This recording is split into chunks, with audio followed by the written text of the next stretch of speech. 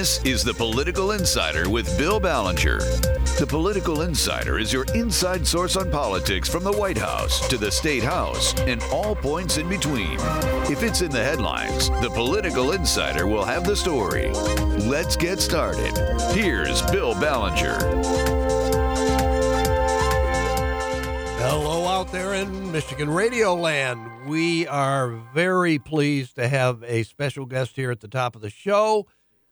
He is second term, just begun, second term, Republican Representative James Lauer, a Republican of Cedar Lake. He's maybe, he can correct me about this, maybe he's had his 30th birthday at this point. Chairs the local government committee in the House. At least he did the last term. We don't know about going forward. He's been a member of the Communications and Technology, Energy Policy, and Tax Policy Committees. He has worked as executive director for a small national consulting firm and as a legislative assistant in both the State House and Senate. He began his career interning for then Representative Brian Calley, who later became lieutenant governor, as I think everybody knows. And he also worked on Brian Calley's 2010 Senate primary campaign before Brian Calley went on to become lieutenant governor. Representative Lauer served as the Edmore village manager, and he was a member of the Ionia County Board of Commissioners, where he served as vice chair. He's also been a member of the Montcalm Economic Alliance and the Knights of Columbus, and I believe his 70th district includes a major portion of, maybe it includes all of Montcalm County and a northern portion of adjacent Gratiot County. Representative Lauer, welcome to the Political Insider. Glad to have you with us. Thanks, Bill. Thanks for having me on. I appreciate it. And no, I haven't had my 30th birthday yet. That'll be in April. Okay.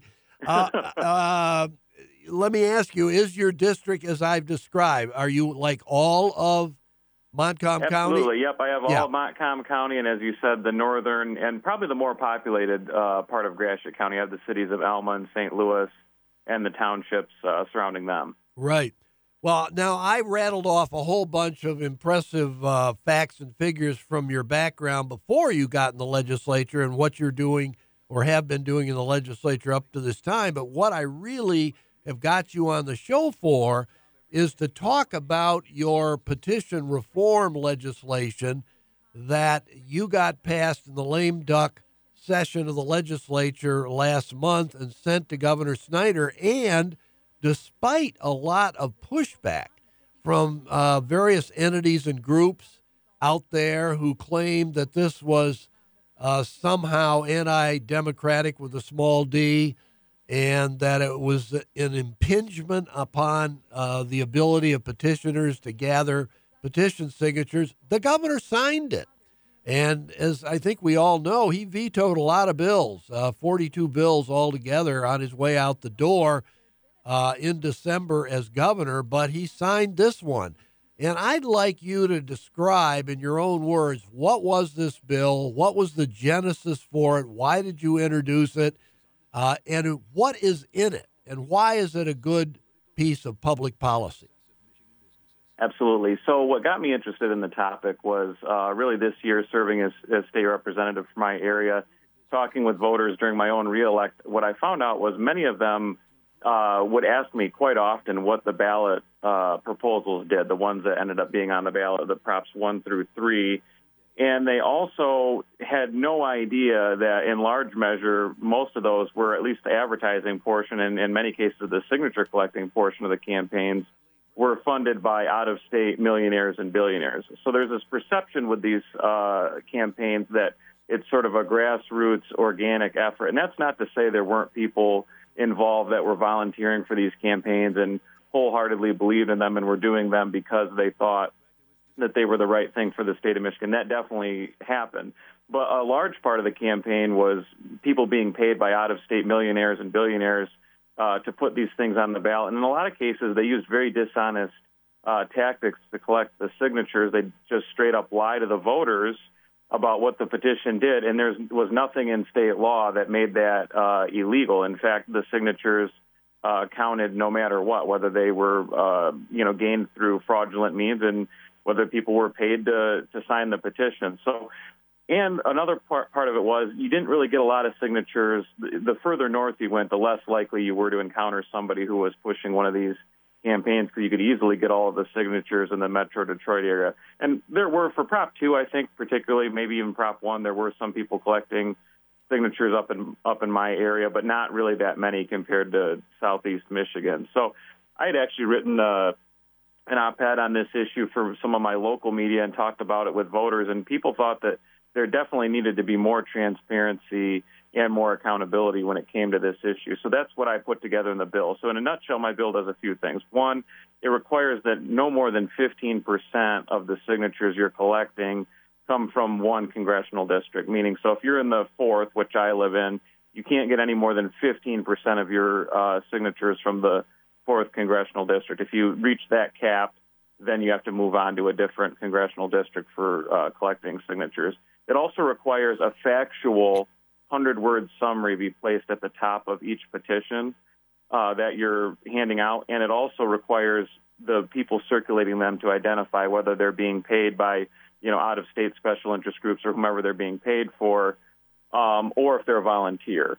Those are the basics of it. There's some other things in there, too, that we can get into if you like. But so basically, it adds a lot of accountability, and it adds a lot more transparency to the petition gathering process.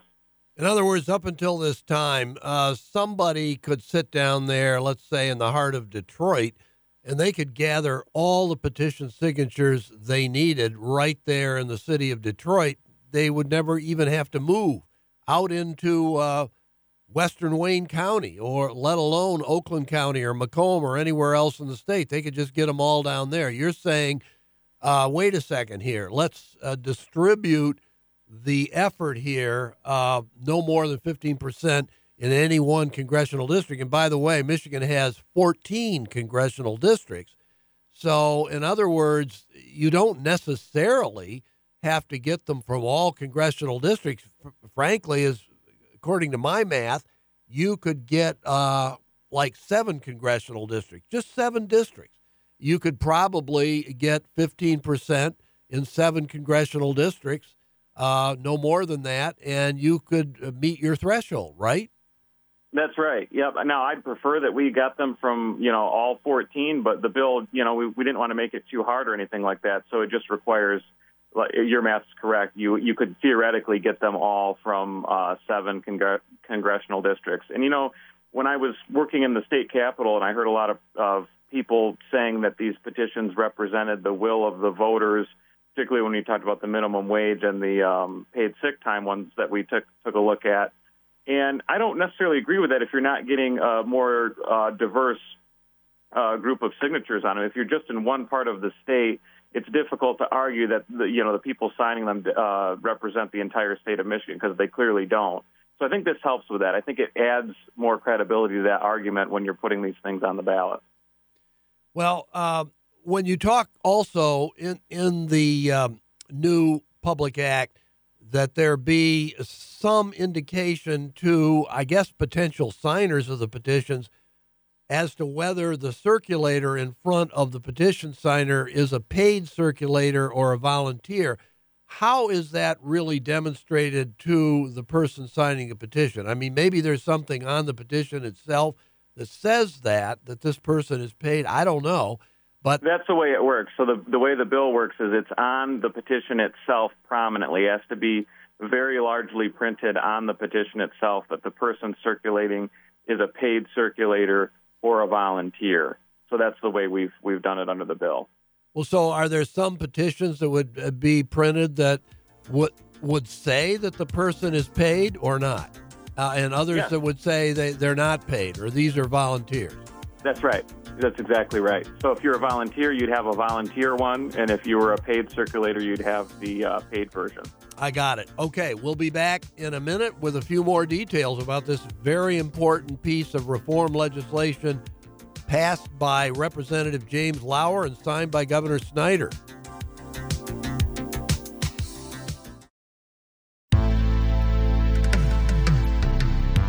You're listening to The Political Insider with Bill Ballenger on MTN. Here's Bill.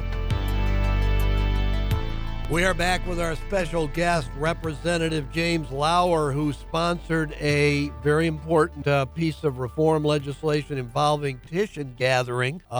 Signatures gathered on petitions for ballot proposals around the state, signed into law by Governor Snyder on his way out the door in late December as governor. And Representative Lauer did a great job explaining what's in the bill, but there were some other things in the bill that he hasn't even mentioned yet, which he said we can discuss later. Well, now is later. So what else is in this bill, Representative Lauer? So a couple really important things. One of them is we've fixed a specific date, and it's 100 days prior to the election that you want the initiative on the ballot. So let's say you've gotten all of your signatures. It requires you to turn it in no later than 100 days prior to the Secretary of State. So that way they can go through the process of vetting the signatures and verifying that you've indeed collected enough and you've met the proportional requirements. So that's an important change too, and it's going to allow voters more time to consider these proposals as well. Because this last term we had a few that were turned in relatively late in the process, and it really created a lot of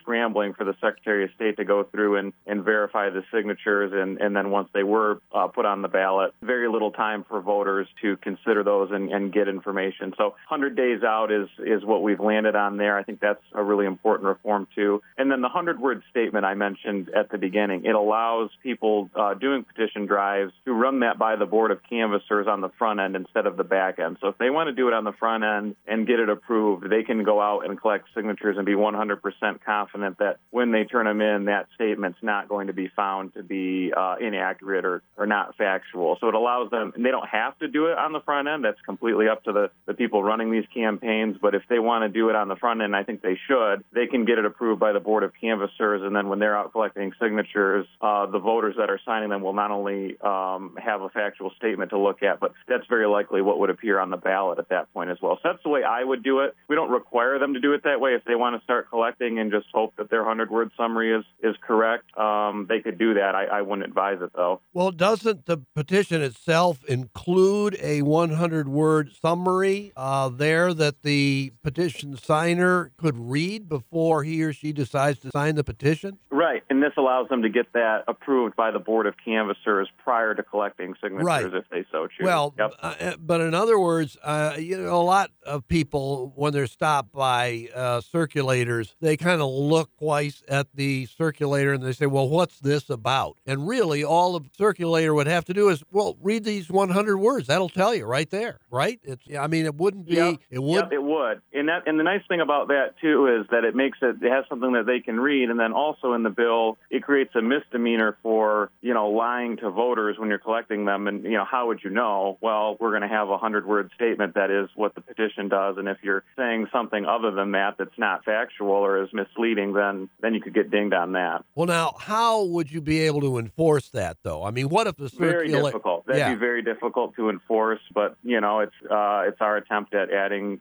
some accountability there. But you're right, that part of it would be tough to enforce. That's why we went with the 100-word summary. We think that that's a good way to go at it and make sure that the voters at least have access to information about what the petition actually does. Yeah, one thing that was really interesting about your effort, to me at least, was the description in the news media during most of December last month seemed to be along the lines of this was just one of a number of bills that majority Republicans in the legislature were pushing that was an effort to kind of undercut Democrats or people who were espousing Democrat-favored initiatives or referenda or constitutional amendments out in the population. So this was an effort to really hamstring petition gatherers, and it was just a kind of sleazy, cheap, backdoor, lame duck way to get this legislation enacted. And surprisingly, to me at least, I mean, there were a number of people who came out publicly, including Bill Rustum, who was a chief policy advisor for Governor Snyder during his first term, who urged the governor publicly to veto this legislation. And frankly, the way it was being described in the news media, I thought there was a very good chance that this thing would be vetoed. But the governor signed it. And I'm just kind of wondering, what was your reaction during all this time to the debate going on in the news media and to whether the governor would sign it? I mean, were you kind of pleasantly surprised when he signed it, or did you expect him to sign it? What did you think? No, I expected him to sign it.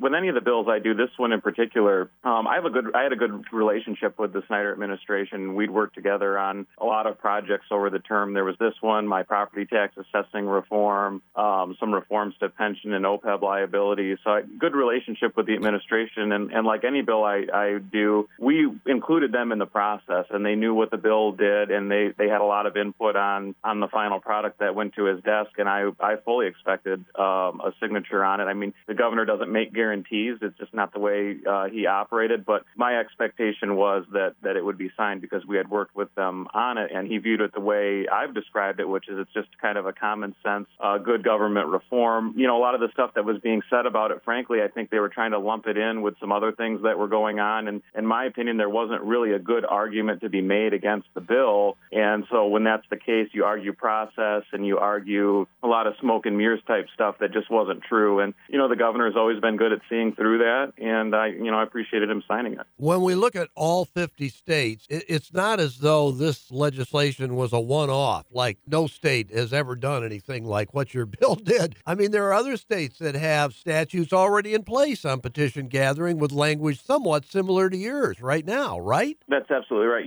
Michigan is in the minority of states that allows these types of initiatives at all. And I think it's good that we do, but there's only 24 states that allow any type of citizen referendum or constitutional amendment or citizen-initiated law process. There's only 24. And out of that number, 4 other states, so now will be the 5th, have these types of policies, or it's either in their constitution or they've done a bill to get it done. And even some of our neighbors, I believe Ohio has something like this, and I want to double check, but I believe Minnesota and then Florida and Missouri and some others. So and even in our own state, if you're running for governor or you're running for United States Senate, you're required to get signatures from a variety of congressional districts to have your name placed on the ballot. So we're not in any way in uncharted territory for our own state or for other states even. Well, now let's say that you're in the 4th congressional district. That's where you say you live and your constituency is. Let's say there was a petition drive statewide to get something on the ballot, and there were a lot of eager beaver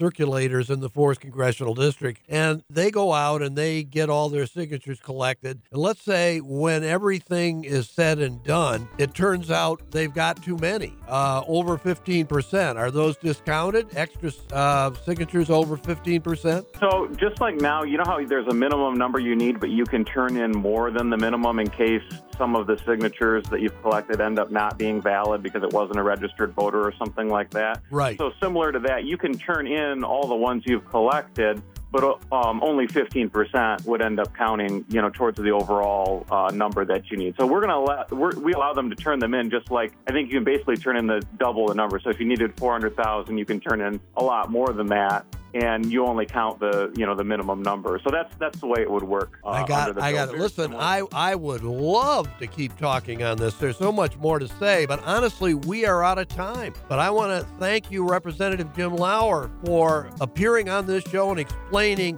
this important new reform bill that you got passed. Thank you very much. Thanks for having me on. Appreciate it.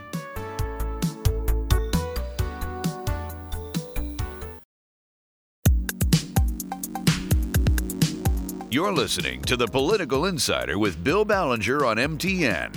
Here's Bill.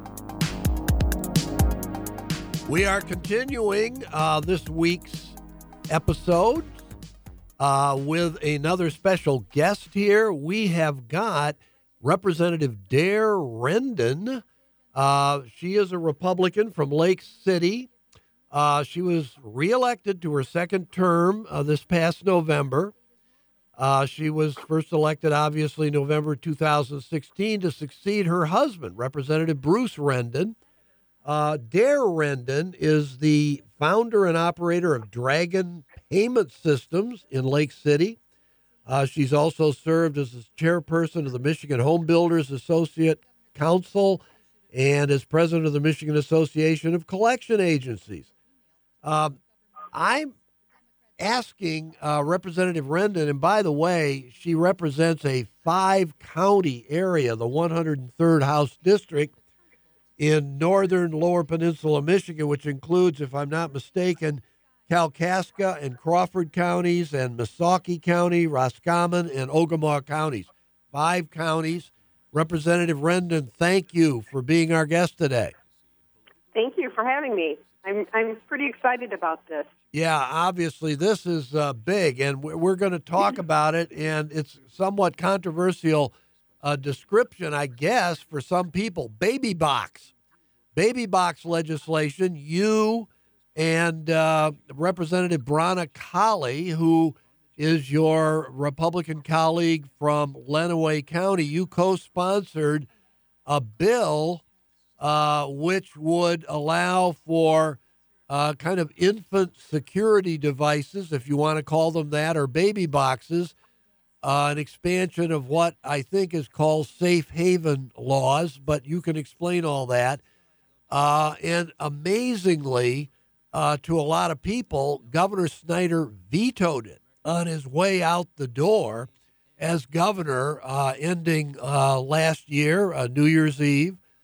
And I'm, somewhat confounded by what Governor Snyder decided to do with it, and wondering whether you and Brana Colley plan to reintroduce it. But I'm getting ahead of myself.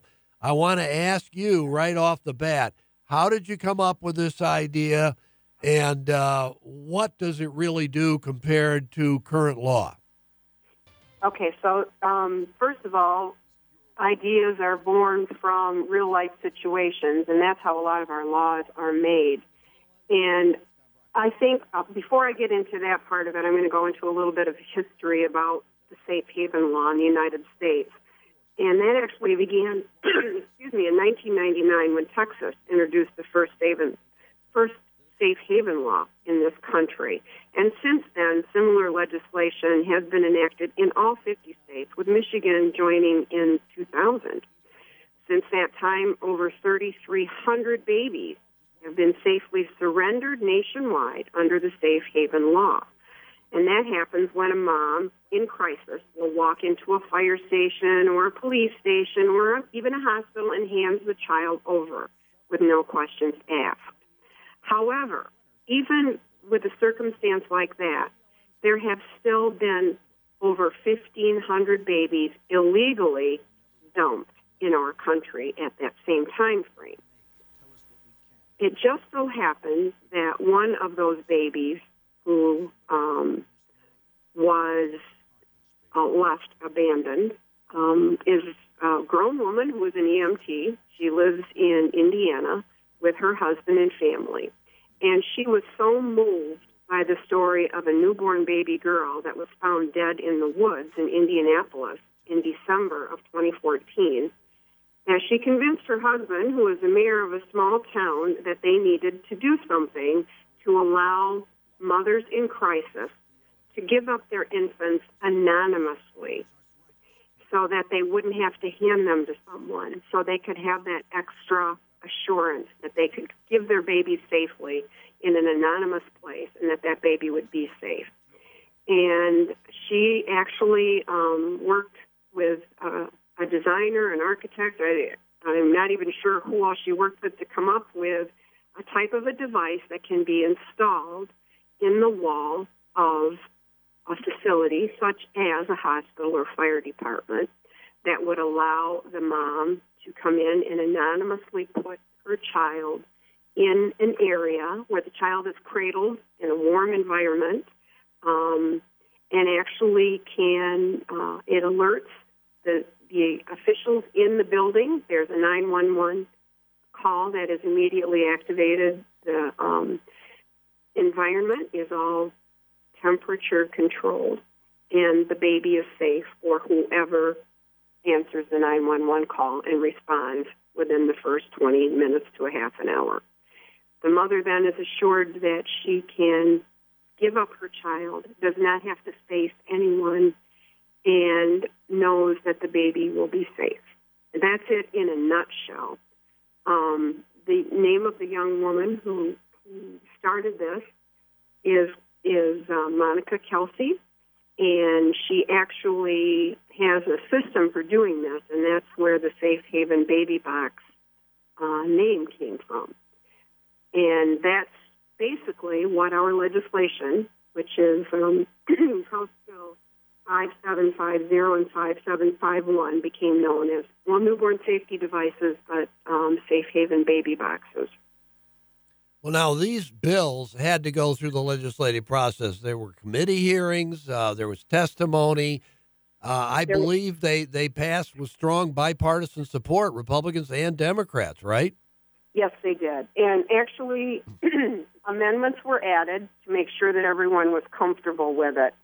And in looking at the law, it's not hard to see where people, the big one in House Bill 5750 basically allows a newborn safety, it can be given, a child given up can be handed to an emergency service provided or to a newborn safety device as provided in this chapter. Provisions were added that said within 180 days of making this a law, DHS has to come up with standards for these devices, for how they would be implemented, and all the rules and regulations to make sure that every accommodation for the baby's safety is made. And one thing I failed to neglect in my earlier statement about what is available when that mom places her child in this device is that there is also information in there, and information that she can actually take a form with her and send it in later if she chooses, about information about the baby's parentage. And there's also information that would help a young mom who has just given birth to direct her on symptoms to look for and maybe to clinics that she could go to and receive treatment. So it's kind of a two-way thing in that respect. I think in not understanding what this bill is about, it also requires a greater understanding of all the situations that a new mom may be in. And I think in some circumstances, it's not uncommon for a young woman or even a teenager to hide a pregnancy and not tell anyone, and to have people that you work with or go to school with or even your own parents not even be aware that you are pregnant. And oftentimes it is those moms who are most at risk for leaving a baby in a bathroom on the floor or in a dumpster. And this would give a different alternative for that child and actually give that child a great chance at a new life and also comfort the mother to some extent, too, I believe. So it has a lot of good pieces in it. Yes, there's details. There always is when you do anything, and this is such a new concept. I give a lot of credit to Monica Kelsey and her efforts to educate people about this. I don't think she would have been so inspired had she not been given up by a mother that she has no knowledge of. Absolutely. Look, we're going to be back with Representative Dare Rendon in just a minute or so. We got to take a short break.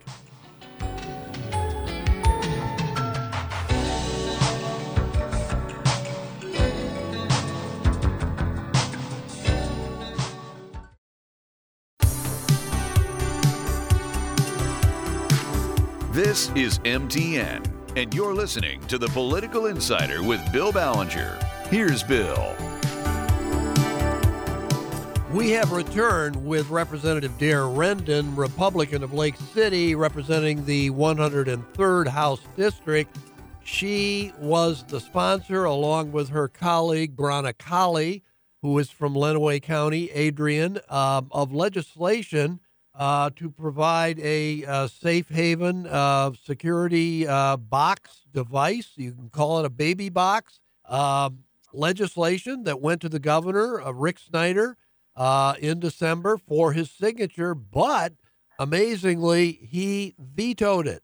And I guess my first question to Representative Rendon in this segment is, did you have interaction with the governor's office leading up to the final passage of this bill? And were you somewhat surprised, if not taken aback, by his veto and his veto message when it actually happened?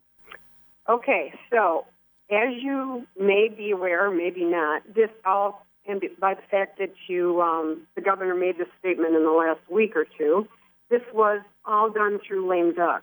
And at the time, we were doing a lot of work, a lot of legislation. We voted on a lot of bills, as you're aware. And up until that time, we had not had any contact with the governor's office. And both Representative Colley and myself, I don't believe, thought that this was an issue that the governor would not support. I think we were both shocked and as well as disappointed when he didn't. We assumed, and maybe incorrectly, that there would not be a reservation about providing yet one more option for a baby to be safely handed over to officials by a parent who could not and did not want that child in her life. And so it was a shock and a big disappointment. In looking at the governor's words on his veto of it, his reasoning was that the child should be safely delivered into human hands, more or less. And I would agree with that wholeheartedly. I think that's how any child should be done. But unfortunately, that's not a choice that a lot of moms, that some moms make. Some moms are in such desperate straits that they can't make that decision. They don't want to face another human being. And thereby, when they do release the child, sometimes it is in circumstances that are less than desirable and, in fact, dangerous to that infant. And that was the whole reasoning behind these safety boxes, to give one more option to keep a child, a new life, safe from harm, while the mom, who has decided she definitely does not want that child in her life at that time, can safely hand it over and walk away. Yes, I really was astounded by the governor's veto message. It seemed to fly in the face of the very logic and reason why this legislation was introduced and passed in the first place. I mean, look, it's not as though this is an absolutely novel idea. The idea of a mother, a new mother, who is embarrassed and or shamed or in desperate circumstances for some reason, not wanting to face another human being at the moment she has decided, I've got to give up this child. I mean, you could go back to the 5th century. I mean, we're talking 1,400 years ago, to France, where they had marble basins in churches where mothers could bring infants and leave them. You had doors in the sides of convents in the 12th century where mothers could leave infants that they wanted to give up without having anybody know who they were. In Czechoslovakia, in Prague, they started a program a couple of years ago, which I think has saved 3,000 babies, they estimate, in the last couple of years for baby boxes. And, for the governor to say, well, it would be a lot nicer if we were able to just put this new baby into human hands. Well, I mean, sure, obviously, everybody agrees with that. You agree with that. But yeah. that's just not realistic in some cases. It isn't realistic. And the alternative in those cases is tragedy. It's a disaster. The baby gets thrown in a dumpster, is killed, dies from exposure or whatever. So, I mean, I'm just dumbfounded as to how and why the governor could reach this conclusion. Well, it's a done deal at this point. Well, what about coming back? Under a lot of pressure. Yeah, he probably. Who's he? Well, let me ask you. He's under a lot of pressure from who? I mean, look, you went through some amendments in the House and Senate to answer some of the questions that the governor might have had. Tell me about those.